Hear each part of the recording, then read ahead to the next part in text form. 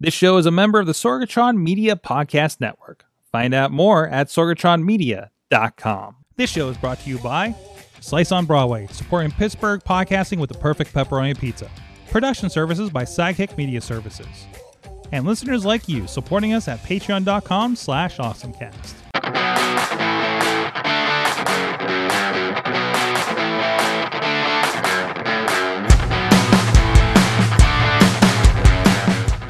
It's time to get geeky, get awesome. It is the AwesomeCast episode 644. We are here, Mike Sorg at Sorgatron on the Twitter in the Sorgatron Media Studios in Pittsburgh, Pennsylvania. And I might be here for a while.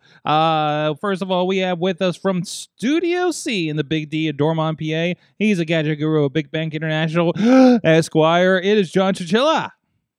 How's it going? Good. You are between hardware right now. You have a headset coming from Amazon tomorrow, so please, everybody, forgive the audio quality tonight. We're on. What are you on? Are you on like a webcam mic or something?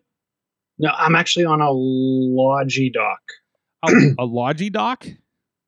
Yeah, I think I reviewed it on the show. It's like a all-in-one dock that lets you plug in your USB devices. It lets you hook up your webcam. It lets you hook up your displays.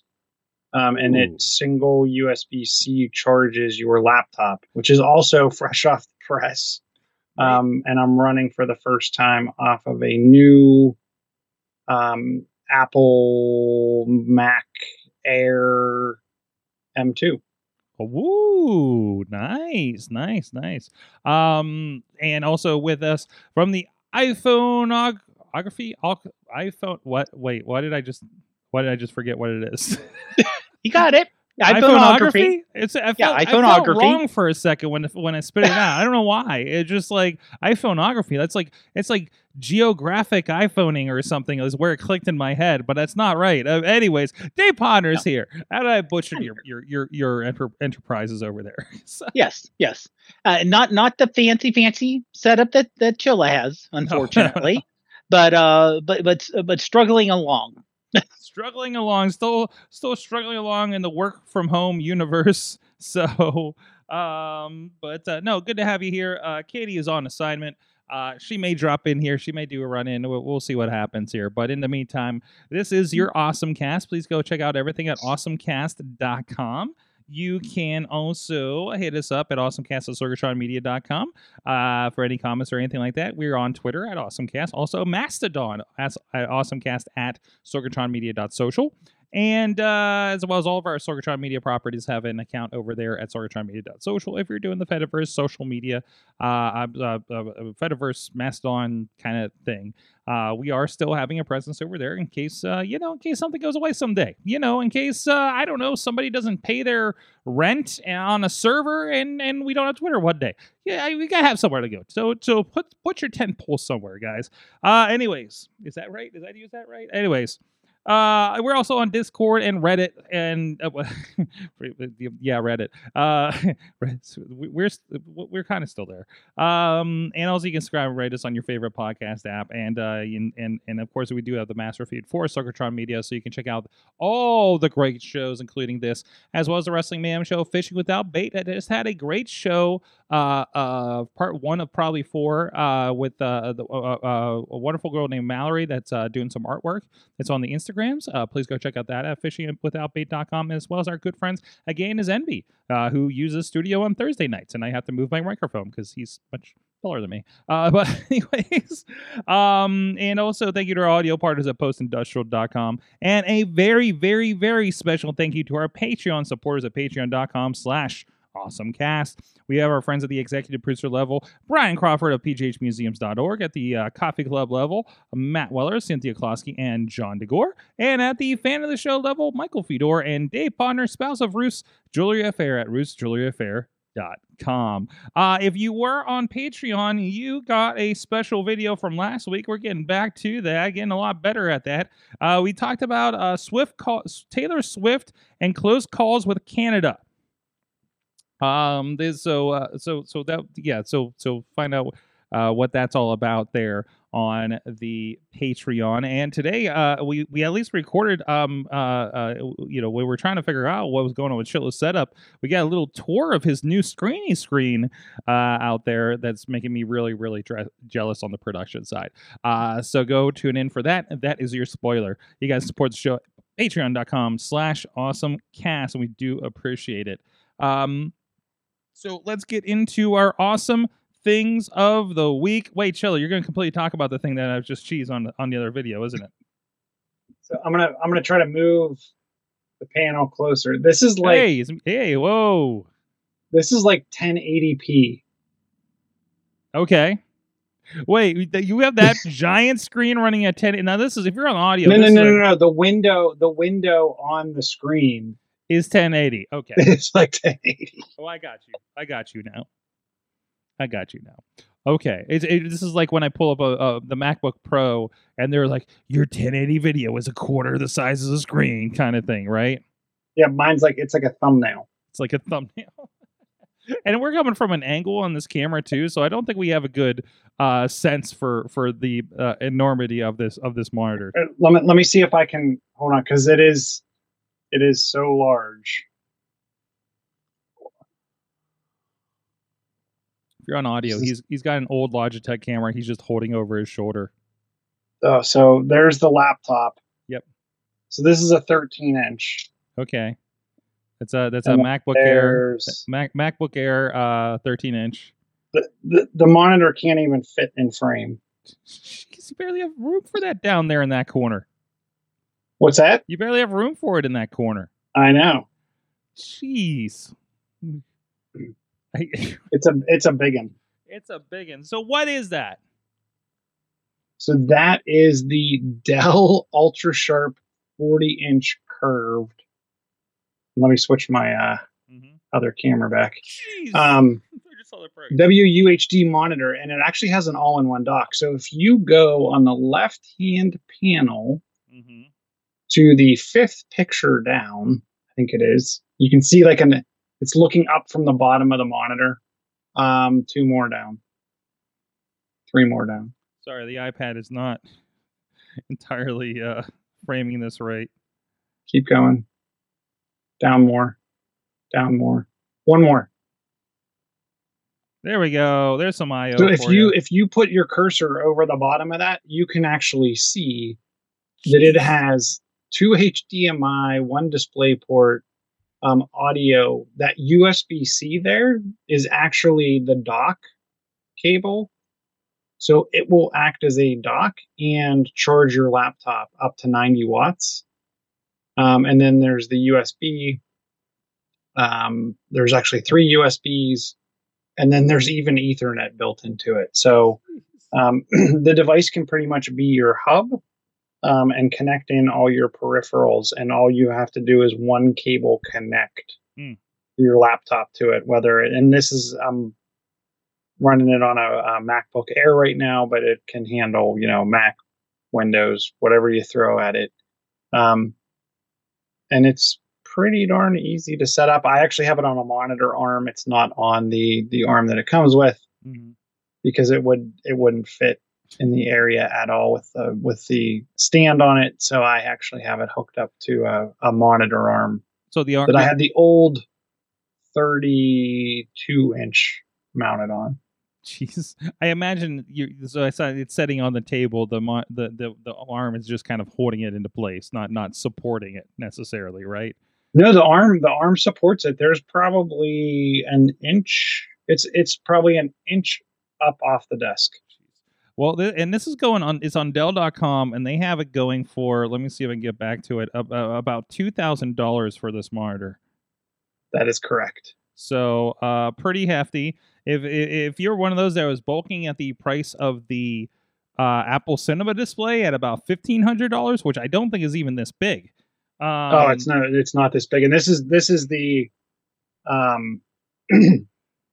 it's the large widescreen, so it's not like your typical 16:9 display. It's ultra wide. Yeah. But the resolution comes in at 5120 by 2160.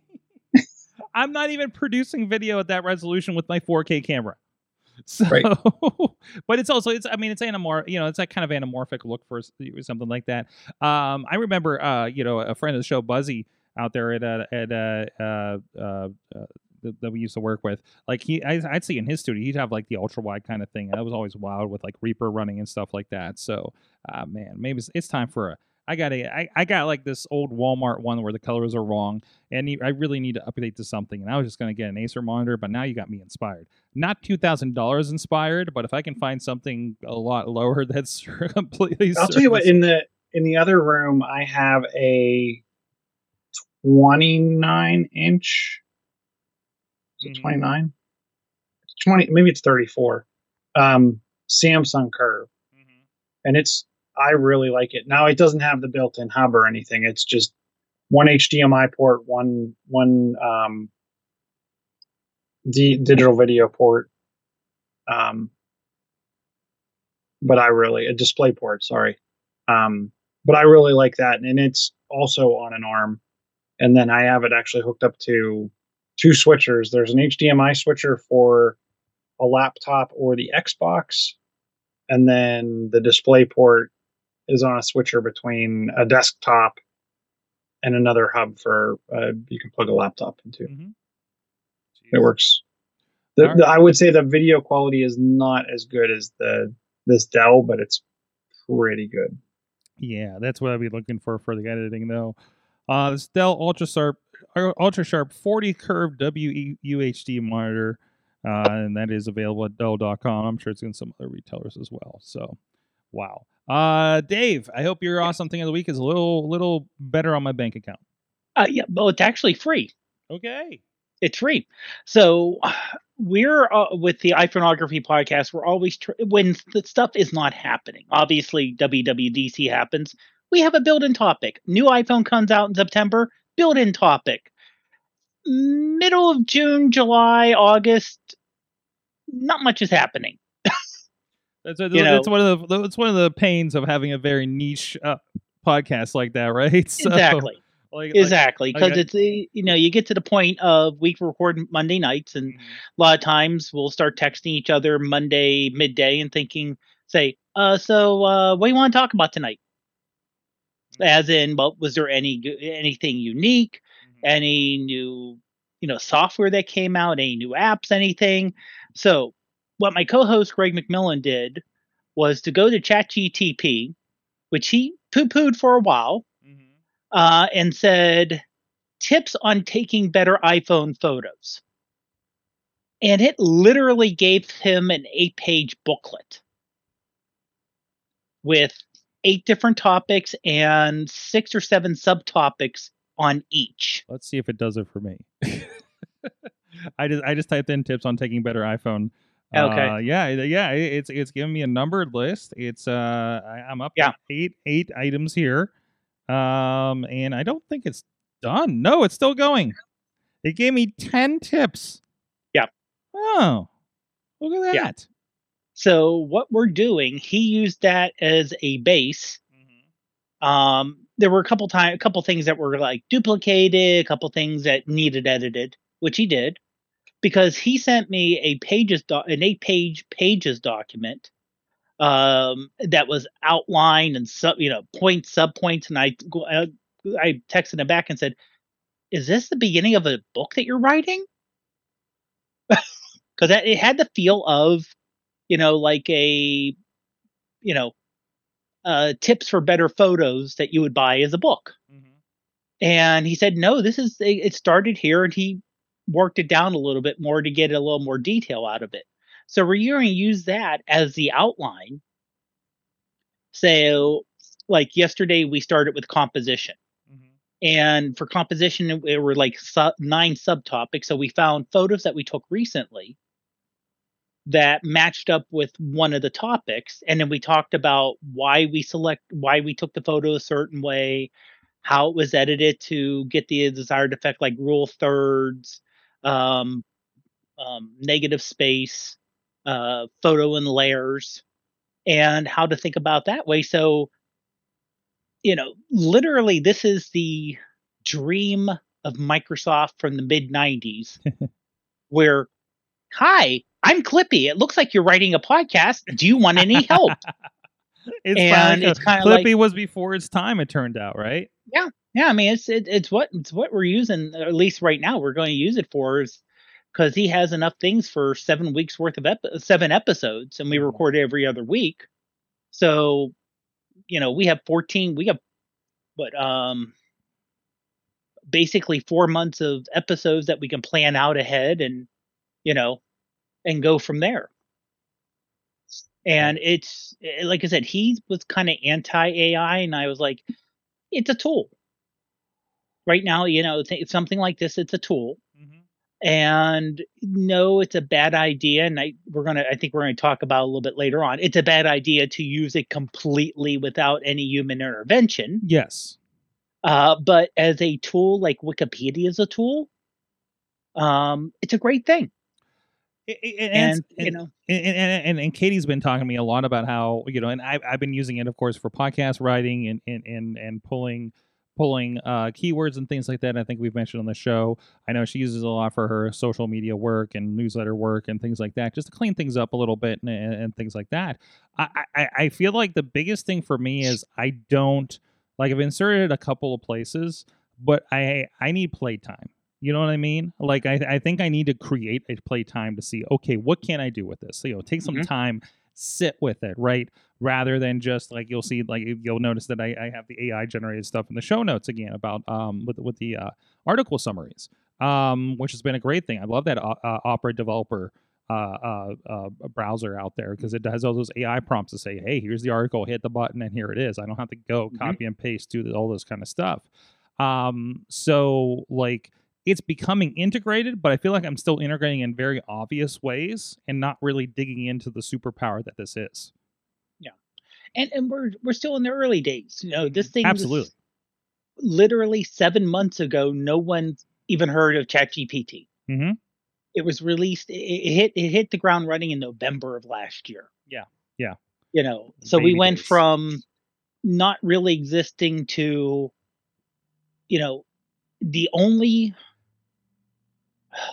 the only announcement that I saw that did not yell AI at you was Apple's announcement. Yes. And they used AI. They just called it machine learning. Or we improve Siri, or we're improving this. Apple creates the trend instead of following along with everything, right? Yeah, that's kind of the thing also. Yeah. So, no, and I love it because like there's an excitement with technology now around AI that I feel like we haven't seen since back when we were trying new apps every week on the show, and that feels like that's faded away, right? So now it's like, cool, what have you done with AI this week? Who's using AI in this way? I talked to somebody at Formula last week. I think I know it, and I was telling them about how there's like a PDF that we talked about on the show a while ago, how there's the one that you can plug in a PDF and then search it with AI. And they're just like, that's actually really great, and I'm talking to like, mechanical and electrical engineers that, they're like, oh yeah, my manuals are going to be huge. My papers are going to be huge. Me, I'm just like, here's my Blackmagic video production manual that's not that long actually in comparison. And it's like, hey, how do I find this, So like that's that when I've amazed an engineer with something like that, like I feel good about that. I'm on the right track. You know what I mean? So but anyways, so no, I think that's a really cool use there, and it's ever growing. So the other thing that's ever changing is animation, guys. And I didn't put this link in your notes yet because I just remembered it and didn't plug it in yet. But so I saw this video. I think it was earlier today. I was watching this video. I don't know, everything meshes together. I am a huge fan, as well as a lot of people are, of the Spider-Man Into the Spider-Verse movies. Now there's multiple now. I saw the new one twice. So like I enjoy those. I enjoyed that weird different style, the more comic book kind of vibe there was to it. Like I love that like I think I can't remember if I watched the first one in 3D. I think I wanted to, and I think I eventually did. because I loved how things were out of focus in the background. There's line art and it's more stylized and things like that. And then there was a movie, the latest Puss in Boots, actually. Really kind of stuck out to me, and seeing some stuff in the trailer, I'm like, wait a minute, something's interesting about this movie, and there was more stylized stuff, and I'm like, I love the Puss in Boots movie, because of some of the fun stuff visually they did with it. And then I saw a video that pretty much put into words what I've been kind of wrapping my head around over the last several years with these movies. So there's a great article by Vox. I don't want to play the video in case there's a takedown notice, but I'm going to show some stills in it that talks about the Spider-Verse forcing animation to evolve.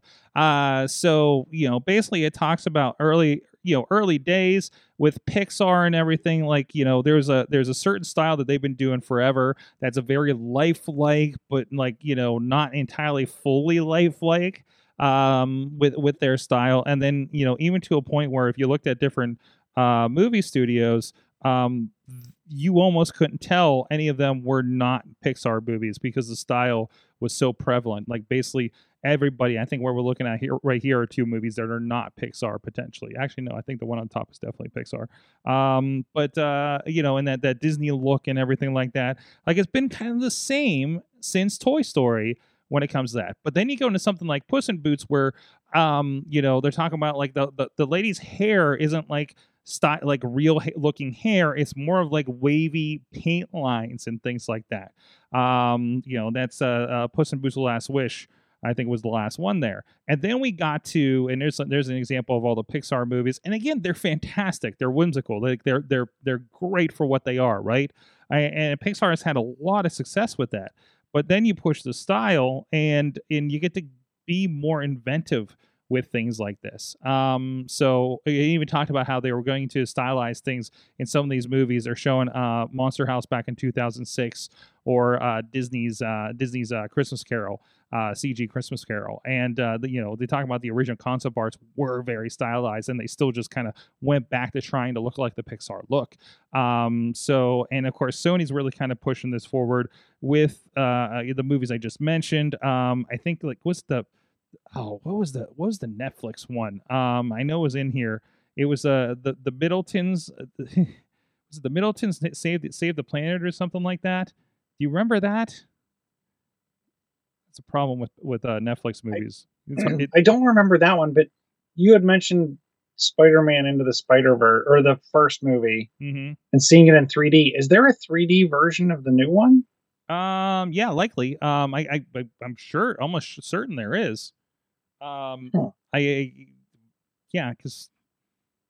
Transformers in 3D. So I'm trying to get a showing to take Katie to Transformers, and I can't get one at the times available that isn't 3D right now, right? What movie did we watch? Actually, what movie did we watch in 3D? I think we watched Spider-Verse. I saw Guardians in 3D. You saw Guardians in 3D? What was the movies that came out? Hold on, I have to look at my thing now. I know I recently saw one in 3D, so in an IMAX. And anyways, either way, God, something had just come out like a month ago. Guardians. I can't see across the Guardians. I saw the new Guardians in 3D because I couldn't find a 3D showing of the new Spider-Man, so I don't think there is a 3D version. Interesting. No. If you can't find it at Cinemark or the Waterfront, then maybe there wasn't any. Maybe they didn't dedicate. Yeah, I'm looking just for general. Is it available in 3D? I'm seeing a lot of it saying it was decided not to make it in 3D. It was IMAX. You can see it in IMAX. Very big on IMAX. It feels like IMAX is getting a little bit of a comeback because I'm noticing the IMAX, like the Transformers IMAX poster, things like that. But I guess there's not a lot of dedicated Dolby ones because usually I'm seeing the Dolby theater. Also, I was at I used an IMAX theater when I was up in Ann Arbor, Livonia, Michigan. I saw, what did I see? I saw Spider-Man. No, I saw Spider-Man, and then I saw Transformers, I think. And I feel like that IMAX is better than the one at our Waterfront. It seems like it's a little clearer. So I don't know if it's a newer one or what the case is there, because I've always been like not terribly impressed with the IMAX here in Pittsburgh. in the waterfront, and I'm AMC exclusive since I pay for the A-list thing. But anyways, I think that's the only IMAX there is. I think it is. Like you got your 4DX and everything like that with Cinemark, but I think that's about it. So, but anyways, so yeah, I was really impressed with. I saw both Spider-Verse the first time and Transformers out there that IMAX up there in Livonia.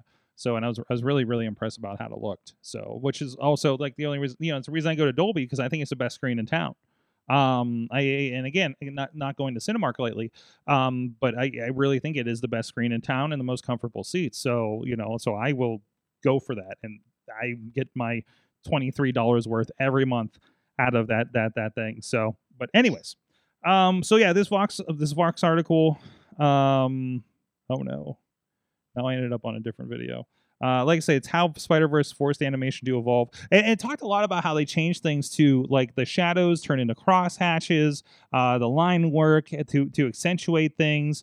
And every time I watch even the original Spider-Verse movie, I'm noticing something new that they did, right? Like, they're showing a clip from it in this, and I'm realizing there's a picture actually in the thumbnail of the three Spider-Men, Gwen, Miles, and Peter, like at the end sequence, and there's just all this chaos behind them, and you notice the lines around them are chaotic as well. Like that last line, like between like the clarity of them and all the timey-wimey chaos behind them, with the reactor and everything. And it's a very cool effect. And it's just like, you may not notice all these things, but then it accentuates. And like, there's these weird things they do with the frame rates. Like you ever watch these and you're just like, this frame rate is low, right?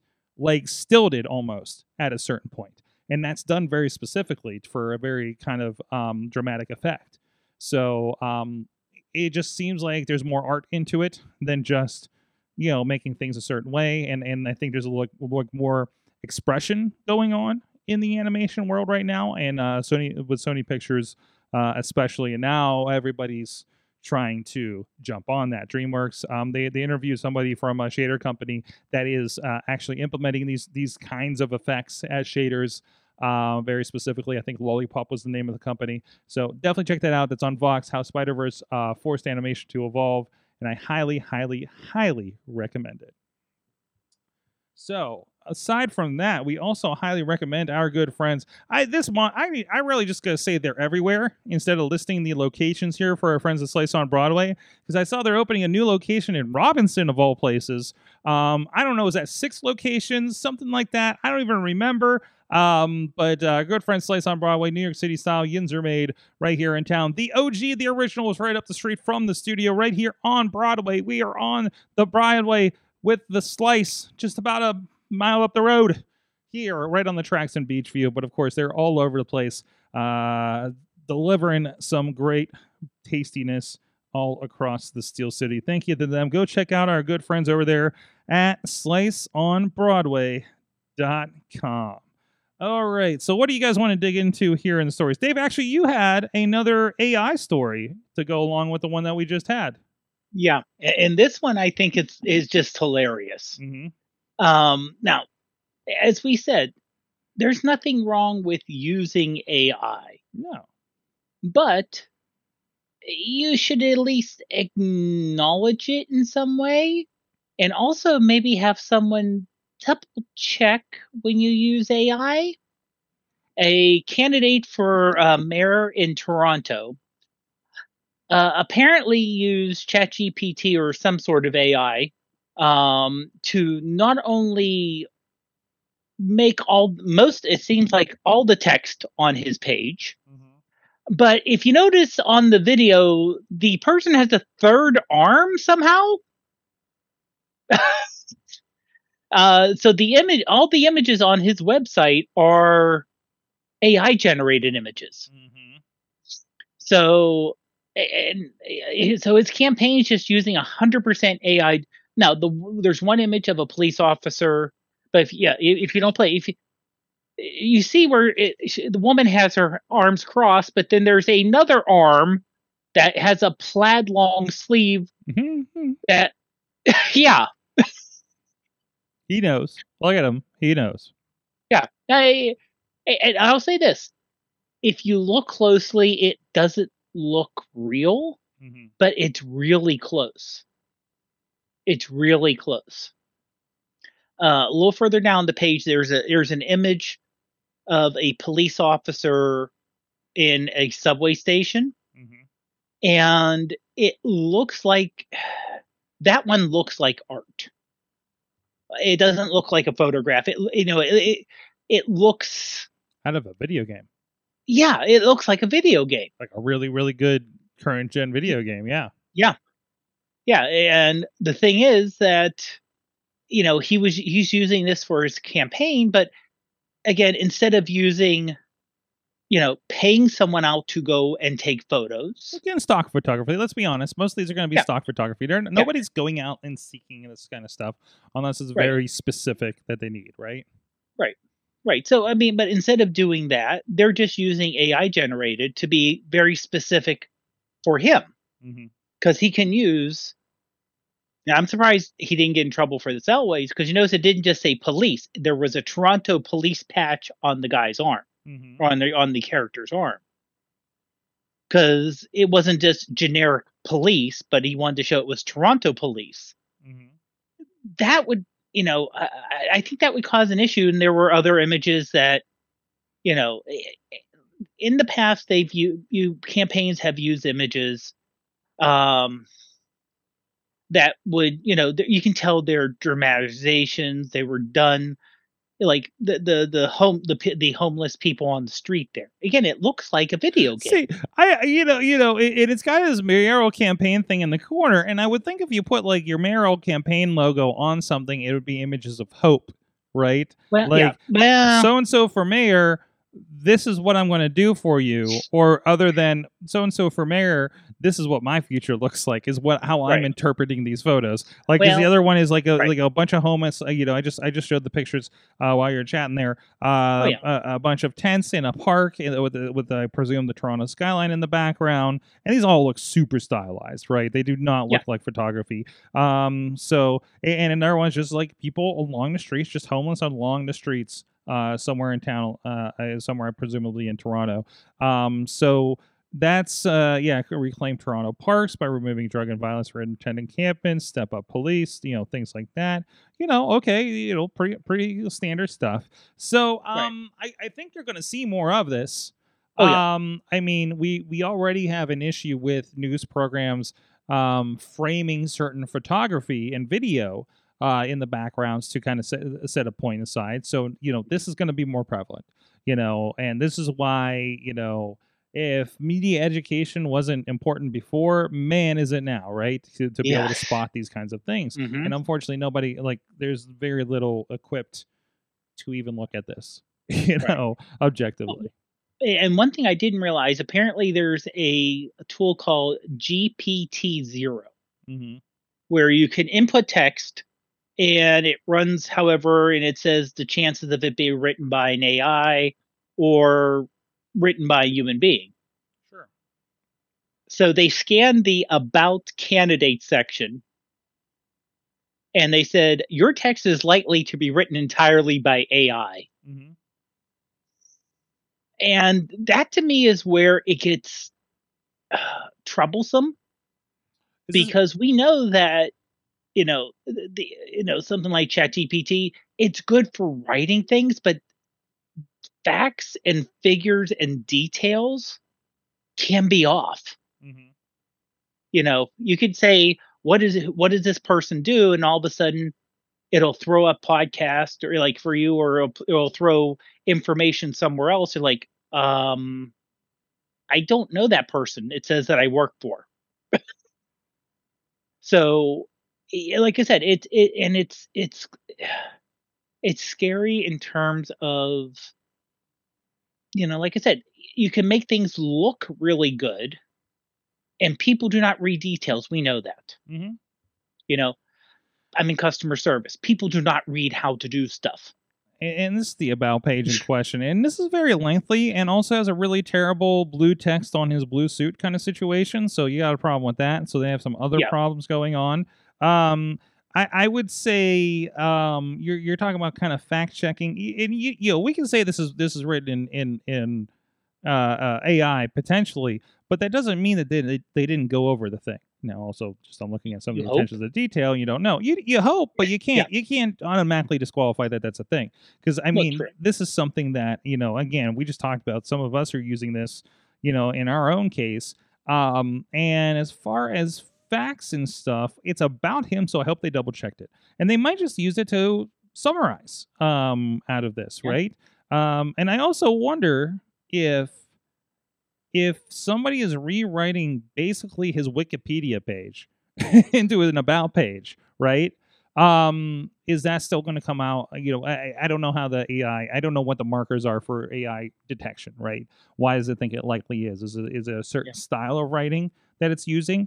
Is it something like that? And so they reverse engineer it a little bit. So again, I don't know those qualifications, but I do wonder if there's a certain style of writing that will just come up as this looks like a robot did it, just because that's the kind of robotic writing some people are technically trained to do. I'm thinking in a way, yes.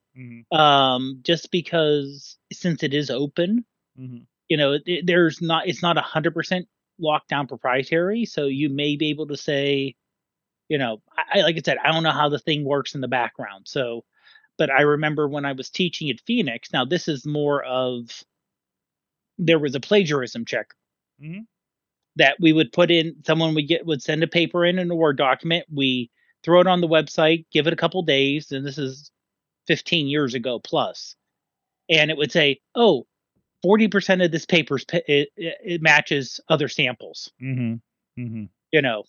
Now, if you want to write a paper on something, you could, if you're good with prompts, you can make it personalized. Sure.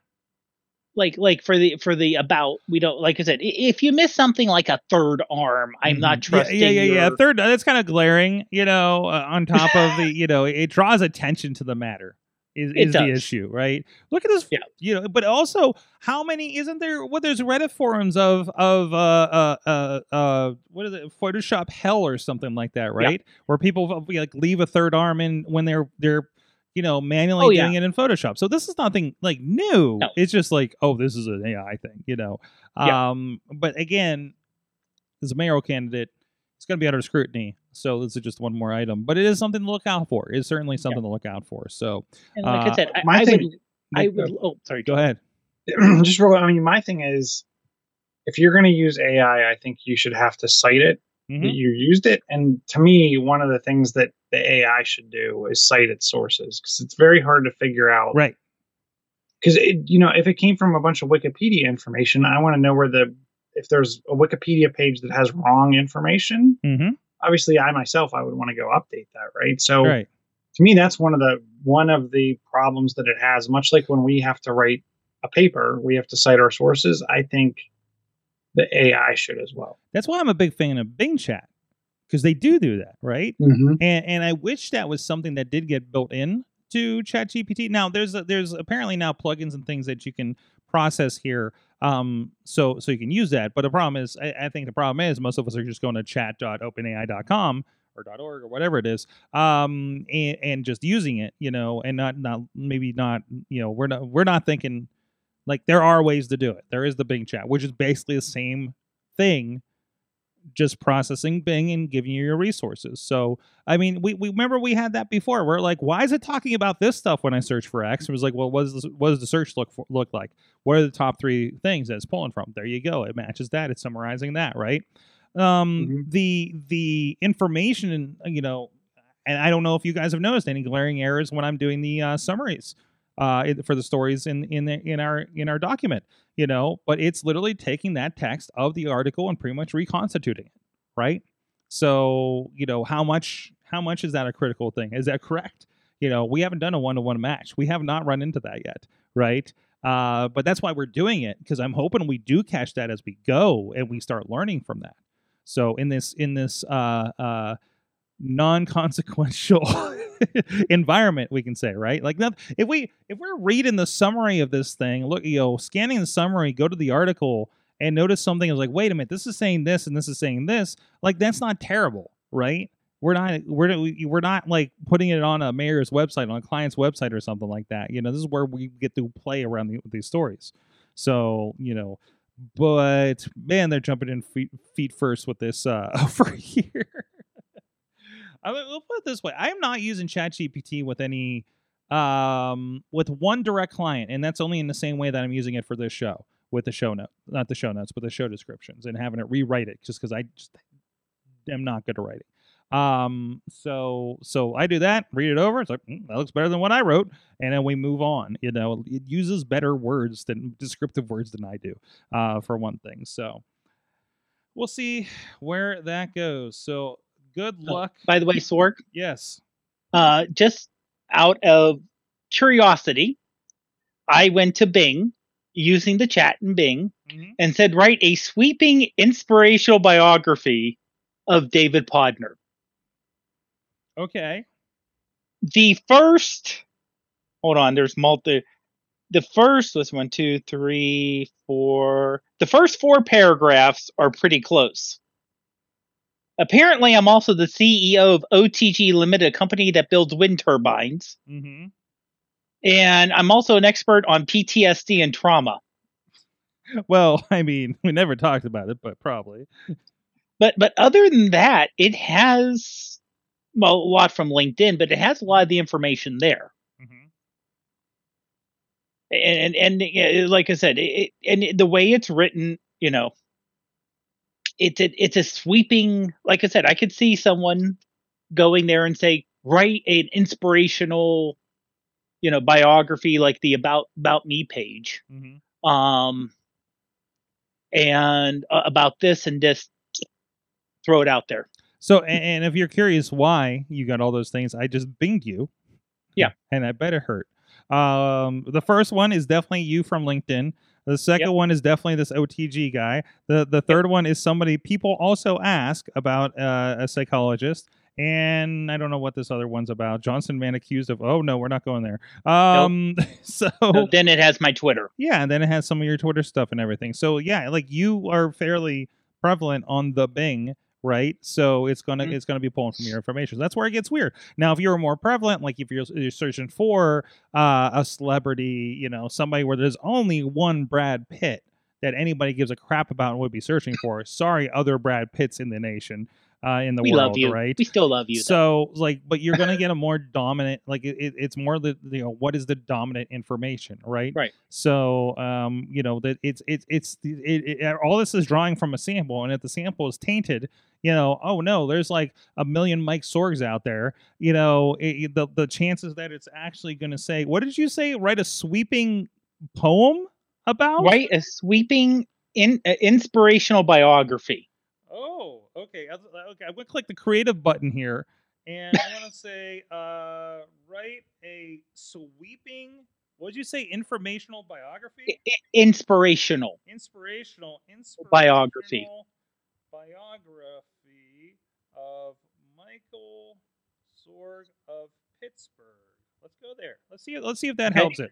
I'm kind of curious what's going to happen here. Everybody at home, do this. Do this for yourself. Just do it yourself. Maybe it'll make you feel better. Maybe it. I cannot write a biography for you. That would be plagiarism and a violation. What? Did it give you this? I'm sorry, I can't write a biography for you. No. No, it just let me do it. Inspirational biography. Yeah, no. Content producer who's passionate about helping people tell their stories. That's the thing I wrote 10 years ago.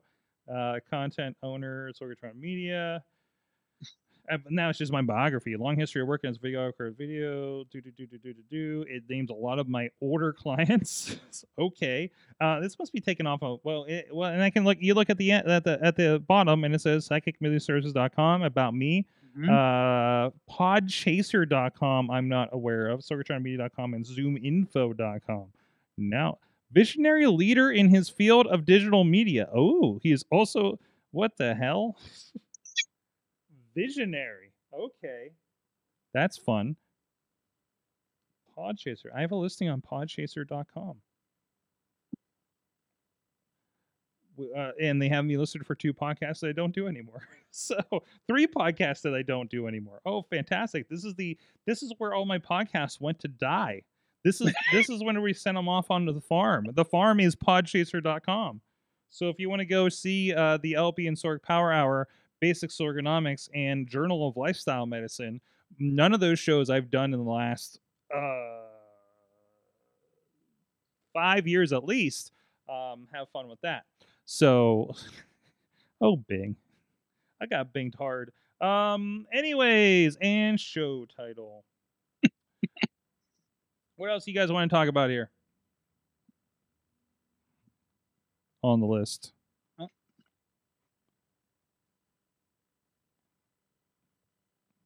Silence. What's up with the McDonald's Nintendo game? I can show you probably the Grimace Game Boy Color game. I played while I was waiting for my rental car last week. So apparently it's like Grimace's birthday, and they're doing like it. They're doing really creepy commercials about Grimace, and let's see, Grimace game. Let's say Grimace Game Boy game. So they developed the game. And I'm trying to actually find the game. Here's the problem. Sometimes these stories fill Google so much you can't find the actual thing they're talking about, and they don't actually link it, is the problem, right? Everybody's talking about the Game Boy game. How do I get to the Game Boy game? Oh, grimacesbirthday.com. This one actually had it. So this loads. I'll show you. And I didn't try this on the iPad, but this worked very well on my iPhone. This is in browser. You get to play a game. It's going to load it. And, oh, no, it looks a little weird here. Hold on a second. Oh, the button still works. So I'm in here, and it is a full-on Game Boy Color era style game. You got the McDonald's logo there. This is a little weird because of the spacing on this, but generally, I swear this works a lot better on the game. There you go. Got Story of Grimace.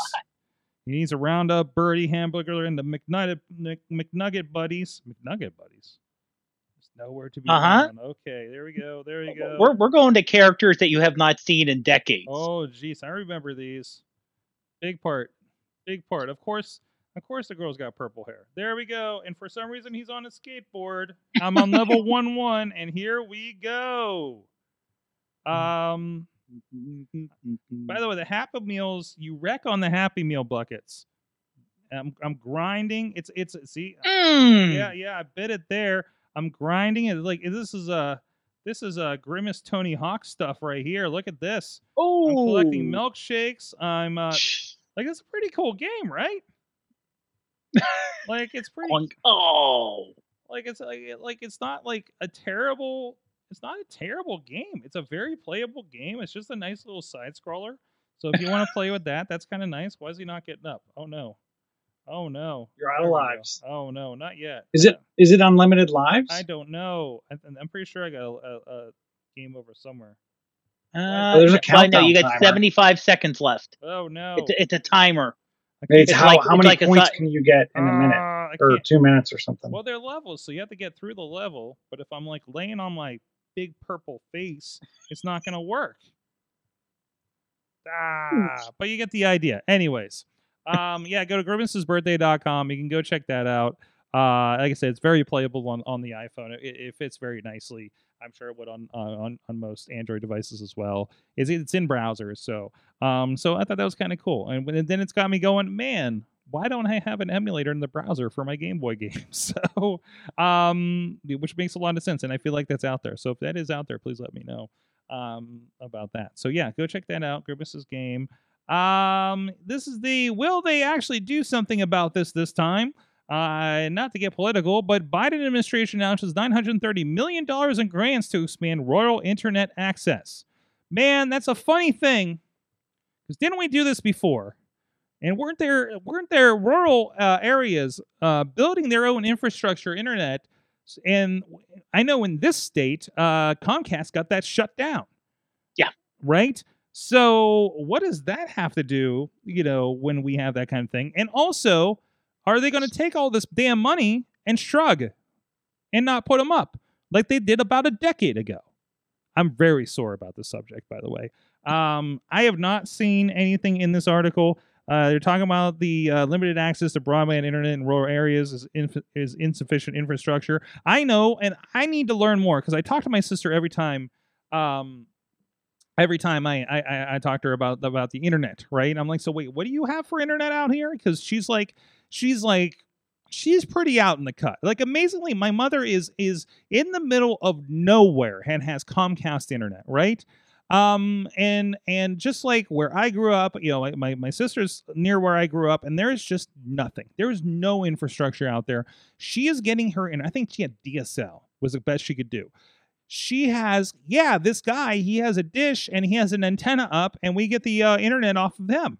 And I'm just like, and I remember these things going around in my area about 20 years ago when I still lived up there, and I was like, it was always kind of sketchy on them, right?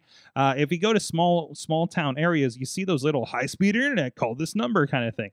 And it literally is like, when the storms came through a couple of weeks ago here, apparently I was out of town, but there was a whole like, hey, yeah, we all lost the internet because, when all the smoke from the fires in Canada came through, it apparently affected their internet because I think this person has a dish and then has a big tower with a radio antenna, and that's how they're receiving their internet. I'm not clear on how that works and how well that works, but they pulled up their Amazon Fire Stick and they're watching kitten videos on there, and I was like, well, this works pretty good then, I guess, right? And they have a giant 50-inch TV, so it's like, okay, well, that's good enough for that. So I guess you guys have some adequate internet out here, right? So so according to this funding, will build fiber optic networks in 35 states in Puerto Rico. I think we're probably talking a lot of middle America here, because that's you want to talk about how middle America is like detached from in the Midwest is detached from everybody else. It's because of stuff like this. It's because of the internet access. It's because of the lack of this kind of thing. So I mean, there's still swaths of the country where people live that just don't even get cell service that much. So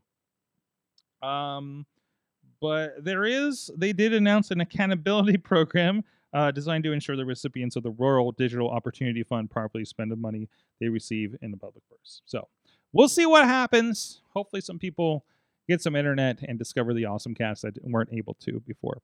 So so I mean, you guys live in pretty urban areas, I guess, for the most part here. So this is not an us problem. This is a everybody else problem, unfortunately. So but I think if there's going to be funding for this, there needs to be some kind of minimum spec and minimum bandwidth, because you can't just run 2 meg internet out to these houses. Yeah, that's the thing. And I think I know there was discussion amongst the FCC over the last several years about, you're talking fiber optic, of course, but there's got to be a spec on, like, there's talk about how the broadband, like, hey, Comcast is, I get the emails every once in a while, or I log in. It's like Comcast is providing affordable internet, for the underserved, and which they're still charging you like $30 a month for.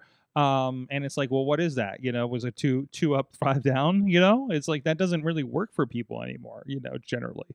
So people getting information is not necessarily just websites anymore. It is YouTube. That is how a lot of people do that. So if you want more than just what's on cable, that's kind of necessary. So I don't know. We'll see how this develops, I suppose. So but I don't know. It's a nice idea, but I don't trust government to pull off anything complicated like this that actually helps people at this point. So anyways, anything else you guys want to touch on before we roll out of here? Or is everybody going to load up that Grimace game? Is everybody already playing that Grimace game? It does load pretty easy. Now that you said it, I need to play it. Yes, that's the next stop. I didn't want to touch. I thought this was interesting. YouTube's lowering the eligibility requirements for creators to make money. we were just lamenting over this a little bit recently about it was something like 10 million views for YouTube Shorts to get monetized. It just seems absolutely impossible. Watch hours got decreased from 4,000 to 3,000 watch hours, and the shorts views was lowered from 10 million to 3 million. This will initially apply to creators in the U.S., UK, Canada, Taiwan, and South Korea. It's rolling out. They still need to grow their footprint to earn revenue from ad sharing because the requirements. The requirements for. Wait a minute. So this is for the creators. Wait. This doesn't make sense because it talks about how, well, we'll see. It says they can get on the platform and start using monetization tools at least. But again, you will have to keep those numbers going up so you can actually make some money. So, like, you can only go so far with it. So, anyways. Yeah, I mean, if you get so many, we all know that, you can have millions of views and all of a sudden you get $5 check type things. Well, yeah, I mean, it's also consistent, like, are you getting consistent views, right? Right. Getting those bare minimum opens you up to the tools to make money and grow even more. Not necessarily, and now you're just gonna get $100 a month. That doesn't happen. Like, I've been working on this. I've been working on a paid YouTube for a couple years now, and we're still building it up. And we have payments like every other month, to get above threshold, right?